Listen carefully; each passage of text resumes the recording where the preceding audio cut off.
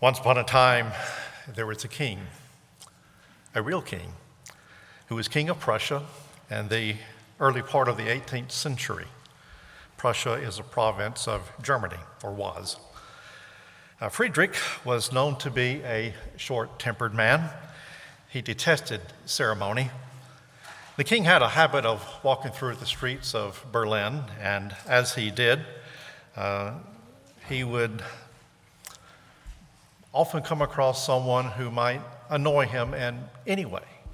And if someone looked at him cross-eyed or something, it would not be strange at all for King Friedrich to take his walking stick and smack the person who offended him. One day, as the king was walking through the streets of Berlin, he noticed someone walking up the steps of a house. And the person was walking up the steps of the house because he was not able to escape the king's notice in time before he was viewed walking up those steps. It was not his house which had the steps he was walking up toward. So the king calls out to him, "Hey, you there, what are you doing?" And the man said, "Well, I'm walking up the steps to this house." The king said, "Is this your house?" The man said, "No." "Well, is it your friend's house?" "No, it's not my friend's house." "Then what are you doing walking up to this house?" Well, by this time, the man was afraid that perhaps the king would accuse him of being a thief or burglar. And so he thought the best thing he could do was just be honest. And so he said, "To escape your majesty." And the king said, "Why would you want to escape your majesty?" The man said, "Because I'm afraid of your majesty." And at this point, the king got really livid with rage. And he said, he was shaking. And not only was he himself shaking with rage, but he took this man by the shoulders and began to shake him. And he said, "I am your ruler. You must love me. Do you hear me, wretch? You must love me." Well, without a doubt, people of Prussia would be interested in knowing if there might be a better king than Friedrich Wilhelm. Now, in the story that we're about to read this morning from Judges 9, we're going to see something similar happening. A bad king with a deep sense of entitlement is openly ripping lives apart. And the people have to wonder if they will someday have a better king. Would you turn with me now to Judges chapter 9? If you want to use your Pew Bible, that will be on page 208 of your Pew Bible. And I want to read this in sections as we go, so we'll begin here at verse 1 and read through verse 6. Now Abimelech, the son of Jerubbaal, went to Shechem to his mother's relatives and said to them and to the whole clan of his mother's family, "Say in the ears of all the leaders of Shechem, which is better for you, that all 70 of the sons of Jerubbaal rule over you, or that one rule over you? Remember also that I am your bone and your flesh." His mother's relatives spoke all these words on his behalf in the ears of all the leaders of Shechem, and their hearts inclined to follow Abimelech, for they said, "He is our brother." And they gave him 70 pieces of silver out of the house of Baal-berith, of which Abimelech hired worthless and reckless fellows who followed him. And he went to his father's house at Ophrah and killed his brothers, the sons of Jerubbaal, 70 men, on one stone. But Jotham, the youngest of Jerubbaal, was left, for he hid himself. And all the leaders of Shechem came together, and all Beth Millo, and they went and made Abimelech king by the oak of the pillar at Shechem. Well, we'll stop here for the time being and pick up the rest of the story in just a few minutes. There's a powerful message in this story. But before we get to the significance of the story, it's going to help us if we take just a few minutes to look at the setting, the symbols, and the story itself before jumping into the significance of it all. One could argue, as I am doing, that you really can't grasp the significance of the story apart from the setting, the symbols, and the story itself. And so in order to get the full impact of what God is saying to us in this story, here's what I want you to do. I want you to go to the home page of your computer, the computer in your mind. I know you don't have your laptops with you, and even though I'm sure that 98% of you have your phones with you, don't pull them out. Just kind of play along with me here. So I want you to imagine you're looking at your desktop or your laptop. So I want you in your mind to go ahead and right-click on the screen, and there's going to be a menu that pops up. And on that menu, you'll see New Folder. So go ahead and click that on. And are you following with me? Okay. Establish a new folder and title this folder Looking for a Better King, which also happens to be the title of the sermon, as we see here, Looking for a Better King. And as you do that, I want you now to go to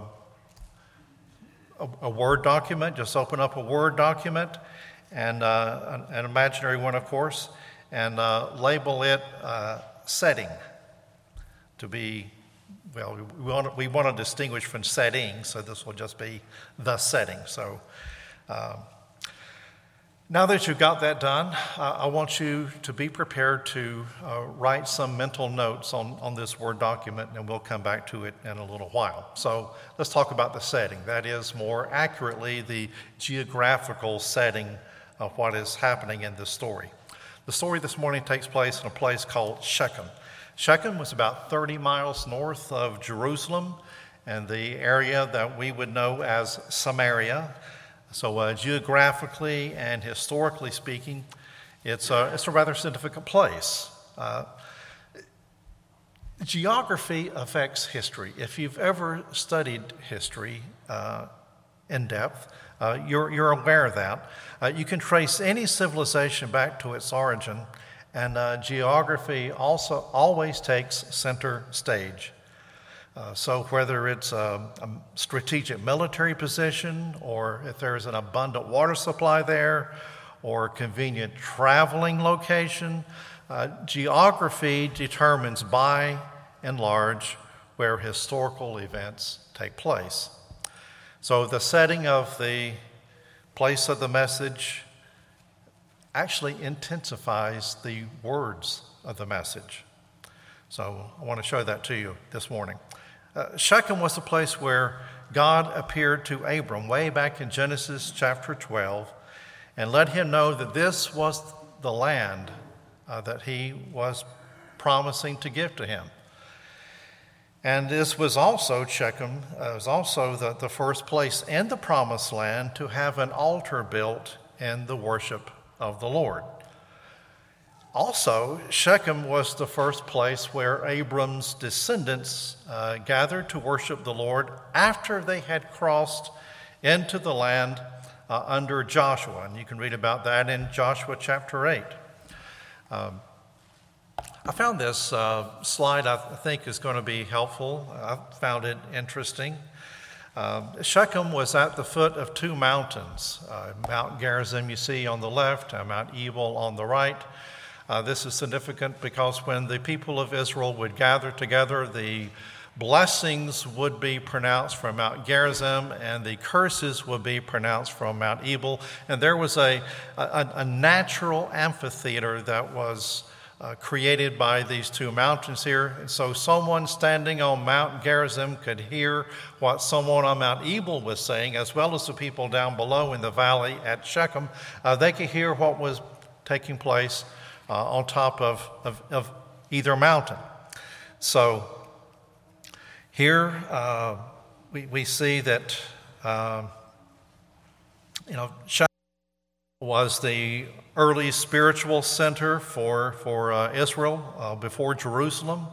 There's another couple of things here about Shechem. Shechem was also the place where Jacob's well was, and you remember when Jesus went to Samaria, he said, I must needs go to Samaria, and so he went there, and there was a woman there who would come to draw water, and had that famous discourse there about the living water. So all of this happens at Shechem. Something else that happened there. Joseph was sold into slavery near this place. In fact, the last memories that Joseph would have had of his homeland would have been in this area.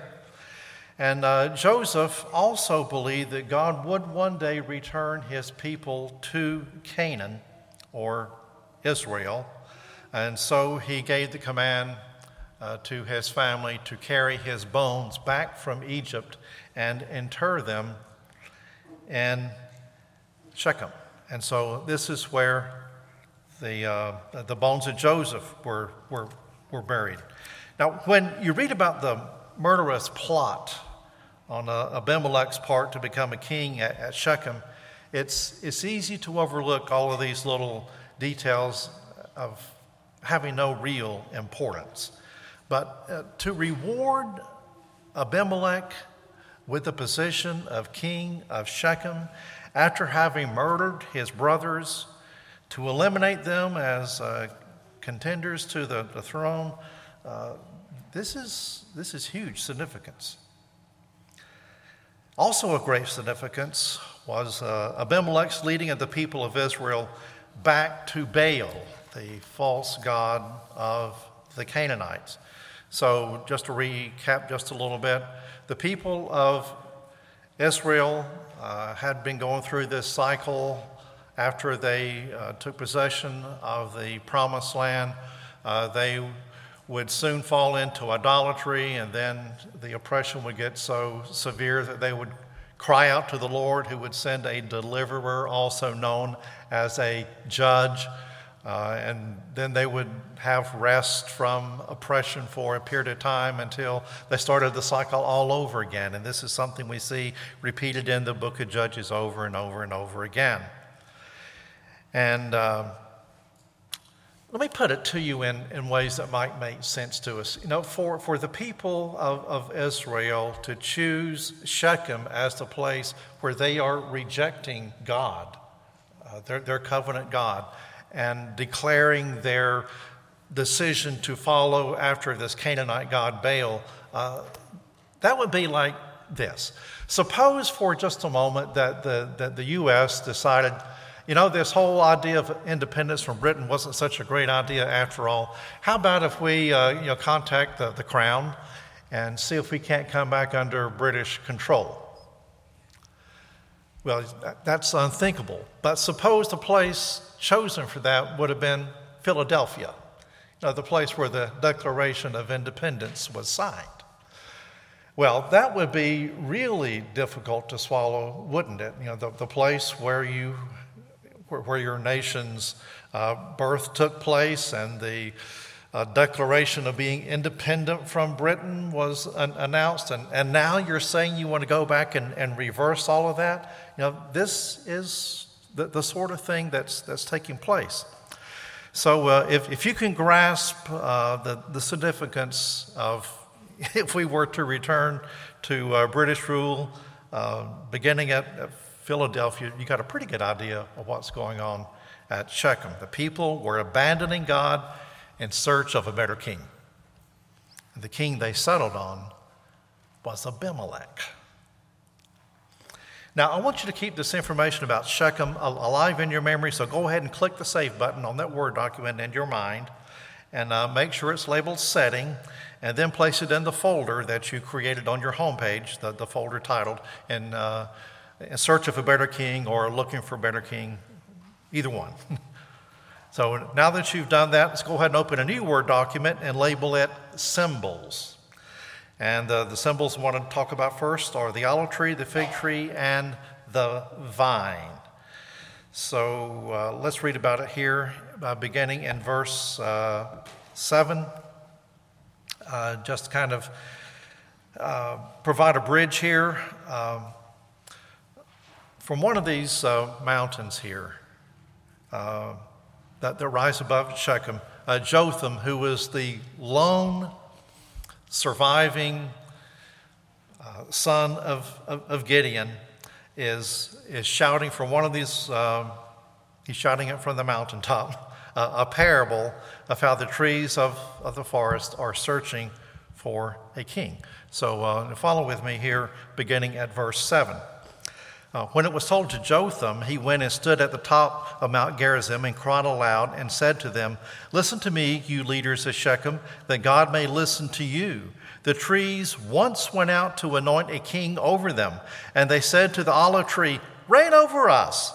But the olive tree said to them, 'Shall I leave my abundance by which gods and men are honored and go hold sway over the trees?' And so the tree said to the fig tree, 'You come and reign over us.' But the fig tree said to them, 'Shall I leave my sweetness and my good fruit and go hold sway over the trees?' And the tree said to the vine, 'You come and reign over us.'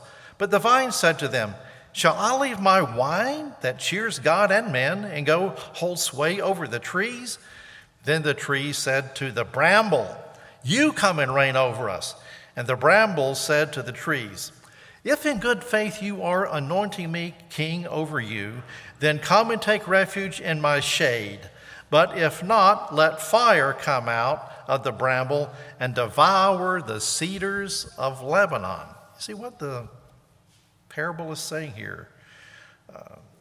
In the parable, Jotham is making a reference to the olive tree and the fig tree, the grapevine, and the bramble bush. The olive tree, which produces, olives, of course, and olive oil, which was a prized commodity, probably the largest cash crop in Israel. So you have olive oil, figs, and grapes.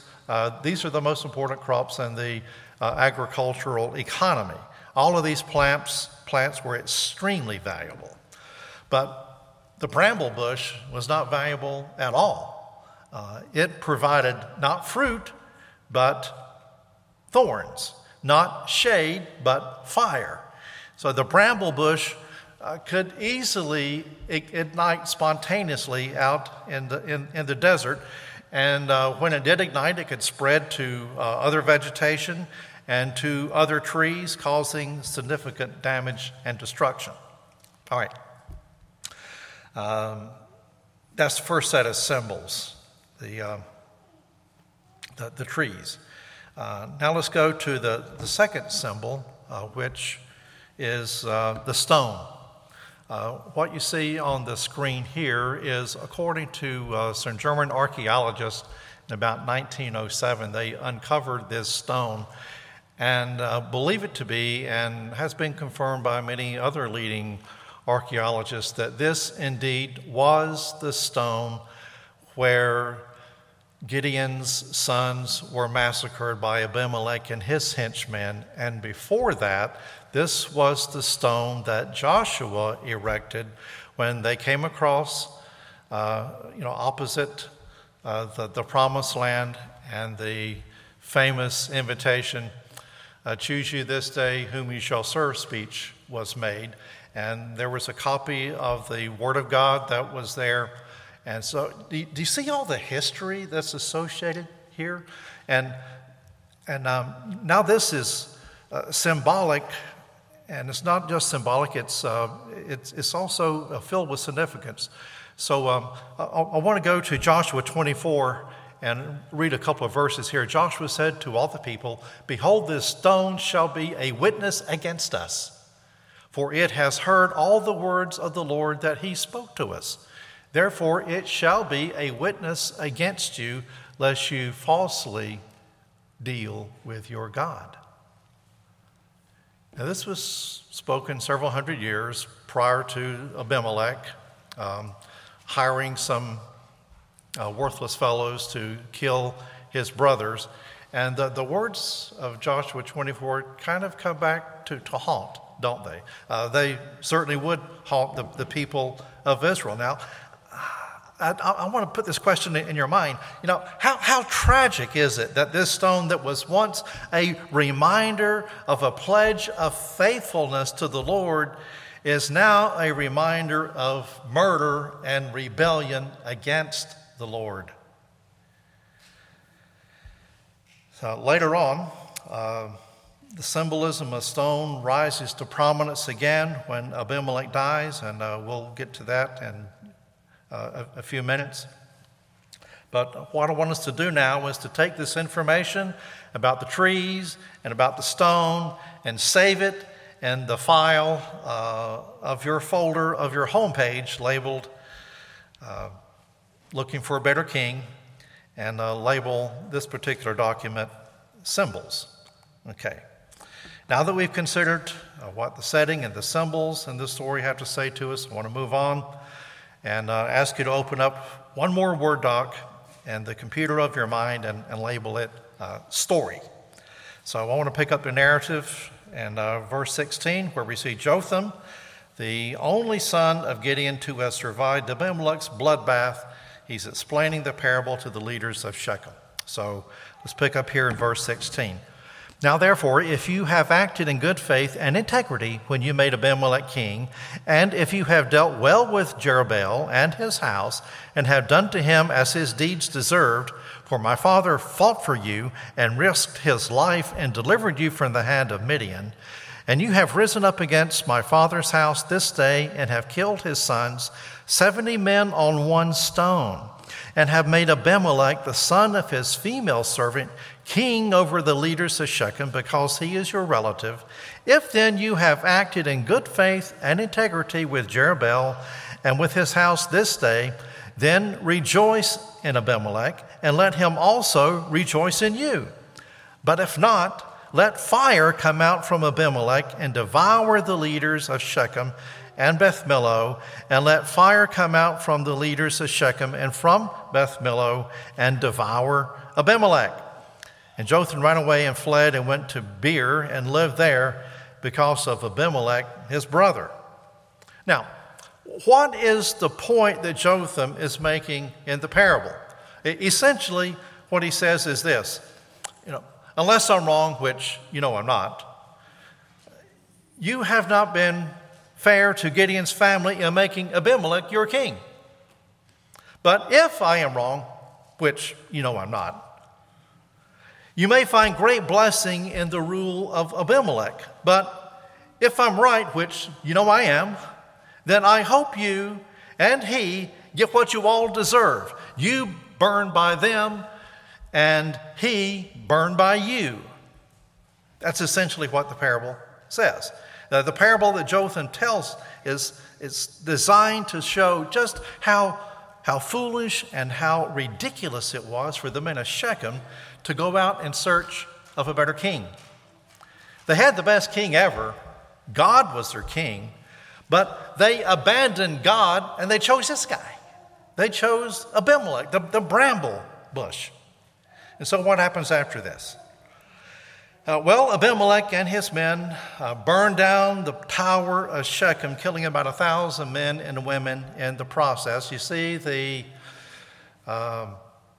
prophecy coming true. Fire comes out from Abimelech. And then in verses 50 and 52, Abimelech employs the same strategy against the people of Thebez as he did against the inhabitants of Shechem. So Abimelech approaches the tower of Thebez to set it on fire when a woman who just happens to be climbing up the tower and just happens to be carrying this upper millstone with her, just happens to drop it from the tower, and it just happens to crack Abimelech on the skull. And Abimelech is thus mortally wounded. He's about to die. And in his last moments, what is he thinking about? Regret? Let me ask you this. If you are mortally wounded and you know that you've just got a few minutes at most to live, what's going to be going through your mind? You might have thoughts of regret or remorse or repentance or getting right with God. Does that sound reasonable? It should, But those thoughts never crossed Abimelech's mind. You know what he's thinking about? He's not thinking about regret, remorse, or repentance. He's thinking about reputation. He doesn't want to die a humiliating death at the hands of a woman. And so he calls for his servant to come and run him through with a sword so that he will not have to bear the shame, so that his legacy will not have to bear the shame of having been killed by a woman. And the servant obliges. But guess what? The most widely read book in the history of the human race records the details of Abimelech's humiliating death at the hands of a woman. Justice is indeed served. End of story. Or is it? Actually, no. There's more to the story than meets the eye. There's more to the story than the story. There's also the significance of the story. There's a message to the story. Everything that we read here, the setting, the symbols, the story itself, they all work together to communicate a message that is meaningful to us today. So what is that message? What is the Holy Spirit saying to us through the setting, the symbols, and the story?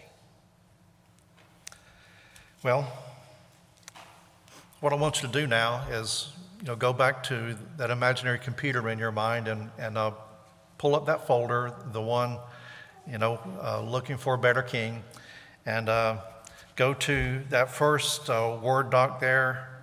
You got setting, symbols, and story, but go to the setting Word doc and see if there's anything there that's been imprinted on your memory. Shechem is located at the foot of two mountains, Mount Gerizim and Mount Ebal. And when Jotham delivered his message from the mountaintop, did he do so from Mount Gerizim, where the blessings were pronounced, or from Mount Ebal, where the curses were pronounced? It would seem appropriate for Jotham's message of judgment to come from the place where the curses were pronounced, from Mount Ebal. But that's not what happens. Jotham delivers this doomsday message of judgment from Mount Gerizim, the place where blessings were pronounced. Here it is in verse 7. Now I got a question for you. Why was this curse in the form of a parable delivered from Mount Gerizim, where blessings are pronounced, and not from Mount Ebal, where the curses were pronounced? Because deliverance from evil is a blessing. Now that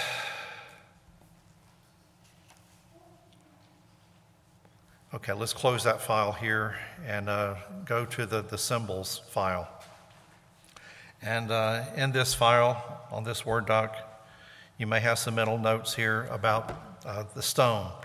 Our text tells us that Abimelech's hired henchmen killed his brothers on one stone.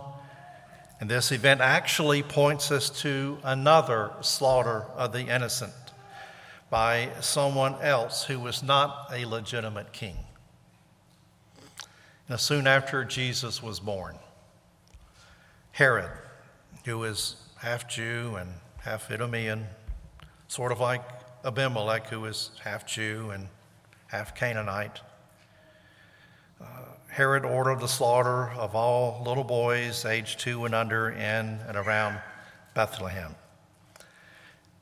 And he did this for the same reason that Abimelech murdered or had his brothers murdered, to eliminate all competition for position as king.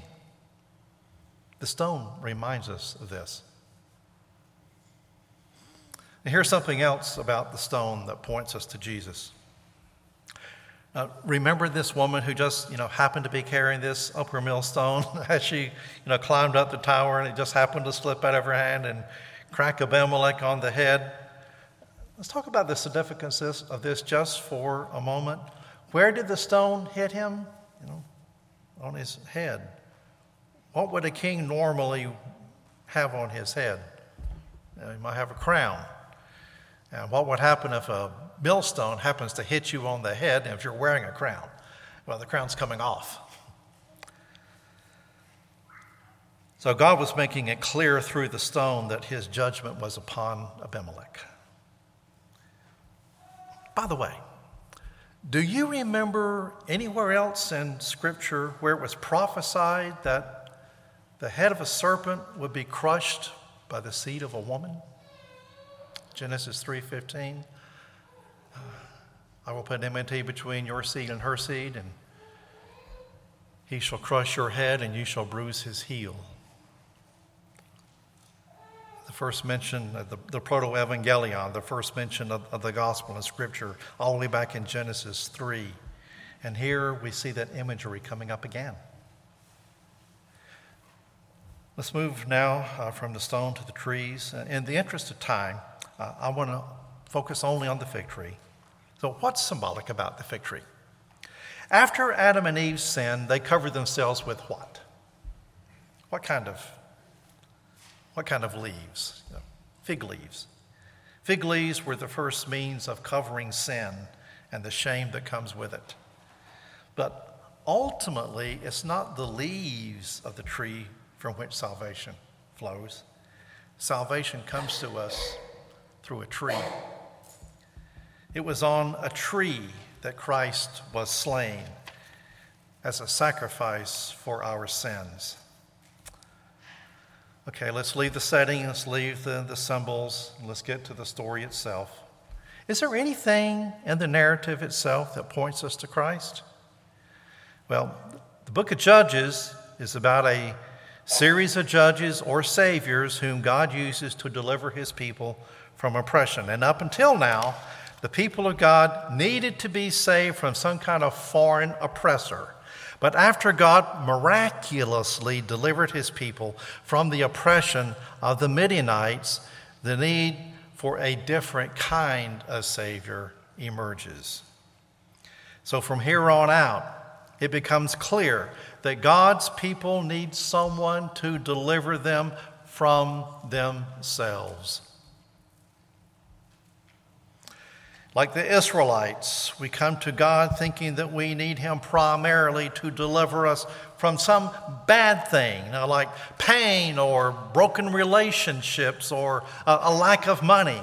And I don't doubt that we need help with these things. Surely we do. But that's not what we need from God most of all. What we need to be saved from most is not what's out there. It's what's in here. Any salvation that fails to deal with the human heart is not real salvation. So let's think about it.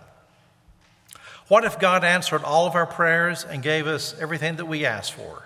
Prosperity, success, quality education, perfect government.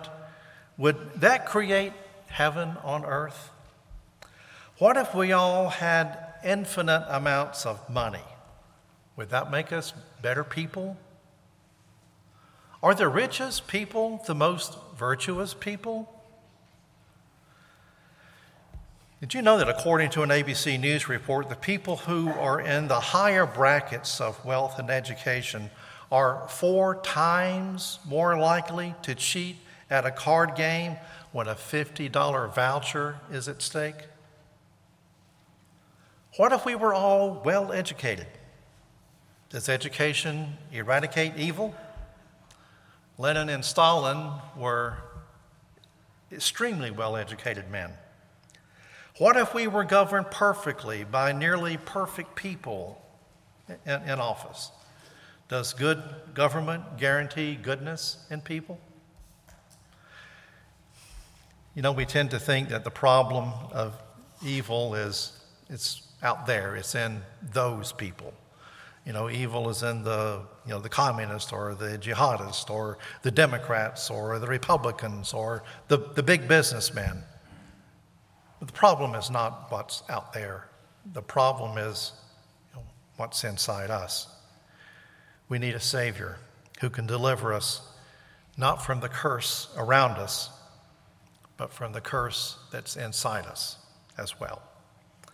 We don't just need a Savior to fix our situation.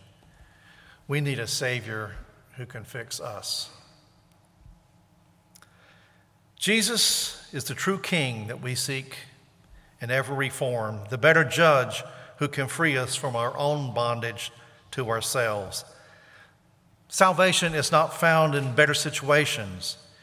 It's found in the embrace of the Savior. For many people, Jesus is like a GPS system in your car. You decide that you want to have a happy life, and so you tell God where you want Him to take you, and so you're making your way through life, and the instructions come, turn up ahead, and you might decide to ignore that instruction, and when that happens, you will hear this familiar word, recalculating. Isn't that what we expect God to do? We tell God what we want. We want a nice, happy, prosperous, successful life. And this is where I want to go. So, Lord, it's your job to get me there. And then God gives directions of where He wants you to go. And, we ignore those directions and expect Him to do the recalculating. We expect Him to repent, Him to change. But, God is not a GPS system. He's not a genie in a bottle. He is the Lord God Almighty, King of heaven and earth. He is the Savior of our souls. He is Lord of our lives. So don't go looking for a better king. There is no better king. All other kings eventually devour you to make their lives better at your expense. The king we have is not someone who grabs you by the shoulders and shakes you violently and screams at you saying, "You're supposed to love me. You're supposed to love me. Love me, you wretch. Love me."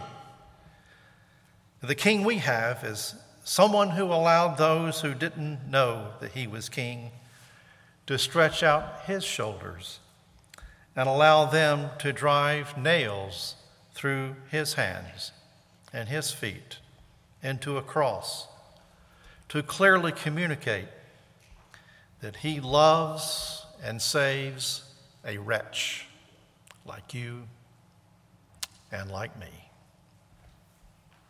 Let's pray.